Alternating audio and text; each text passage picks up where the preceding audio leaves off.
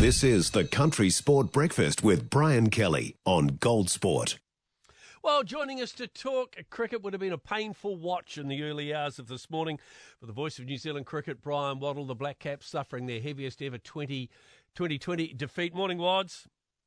BK, I got out of bed specially for you as well. You probably haven't been to bed, mate. Oh, well, it didn't start till about 2:30, but I did a special, we're going to win this one, wake up call. That was embarrassing. What does Steve Hansen used to say, flush the dunny?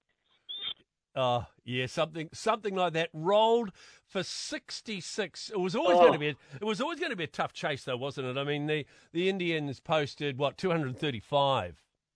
Yeah, it was, and it was a great innings by Shubman Gill. I mean, when you score 126 off 63 deliveries, you've got a strike rate of 200, and you'd lost a wicket in the second over, in the early stages of the second over. That was an outstanding performance, but I don't think that forgives the New Zealand batting lineup, to my mind. Two players getting double figures. When they were 7 for 4, the scores of the individuals looked like the passcode to get into your cell phone, 3102. I mean, that was just embarrassing to my mind. And amongst that, there's some good players. There needs to be a lot of hard thinking. It was a meaningless tournament anyway, or a meaningless competition. I guess it was only there just to pay off other tours that have been made or some advantage New Zealand have had from it, but I don't think it's helped New Zealand in any way. Firstly, in T20 cricket. Secondly, in understanding conditions they're going to face when they get to India for the World Cup later in the year, because the pitch they played on is arguably one of the best that is going around in India at the moment. The Indian team looked impressive. Their bowling was just so good, wasn't it?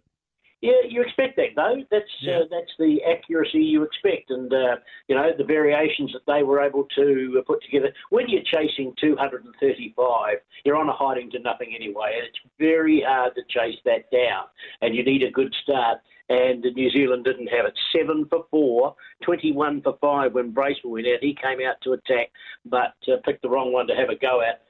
Bowler bowling at 145 Ks, and from then on, of course, it was just a pretty rapid decline. They only batted 12 overs, and that's embarrassing.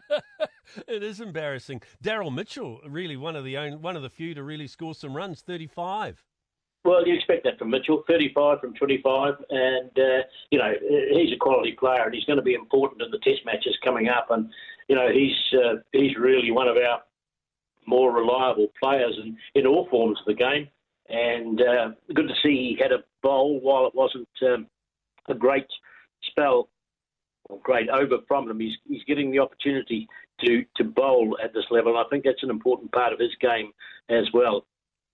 And earlier, that paceman Ben Lister made his debut too. Did you get a chance to look at him? That is a hospital pass, I'm afraid. First man playing for New Zealand in front of a crowd. Well, the ground holds about 130,000. I don't know how many were there. I saw 2 empty seats. But, that is a baptism of fire for Ben Lister. I mean, I quite like what he's able to do, and he probably deserved a little bit better than a game at the end of a series where he's been warming the bench for 2 games. We'll get more from him, I think, but as I say, that was a hospital pass. Do you think the New Zealand team maybe were a little tired? They've been away since before Christmas on the subcontinent, haven't they? They just were itching to get home. Yes, but that's their life at the moment. Yeah, they choose that. We hear a lot about looking after the players' welfare and such like, and there have been so many players over there. We've had a couple of players come home to prepare, or 3 or 4 players to come home prepare for a test series. I don't know what they've been doing. They've probably had indoor nets because the weather hasn't been great. Well, in your part of the world, has it, for players to practice outdoors? I just am at a loss to understand, firstly, the meaningless nature of this competition and the fact that we've got a test series coming up against England when the likes of Conway, the likes of Mitchell, the likes of Bracewell would like to have come home and prepared for that as well, because they are going to be key parts of the New Zealand side.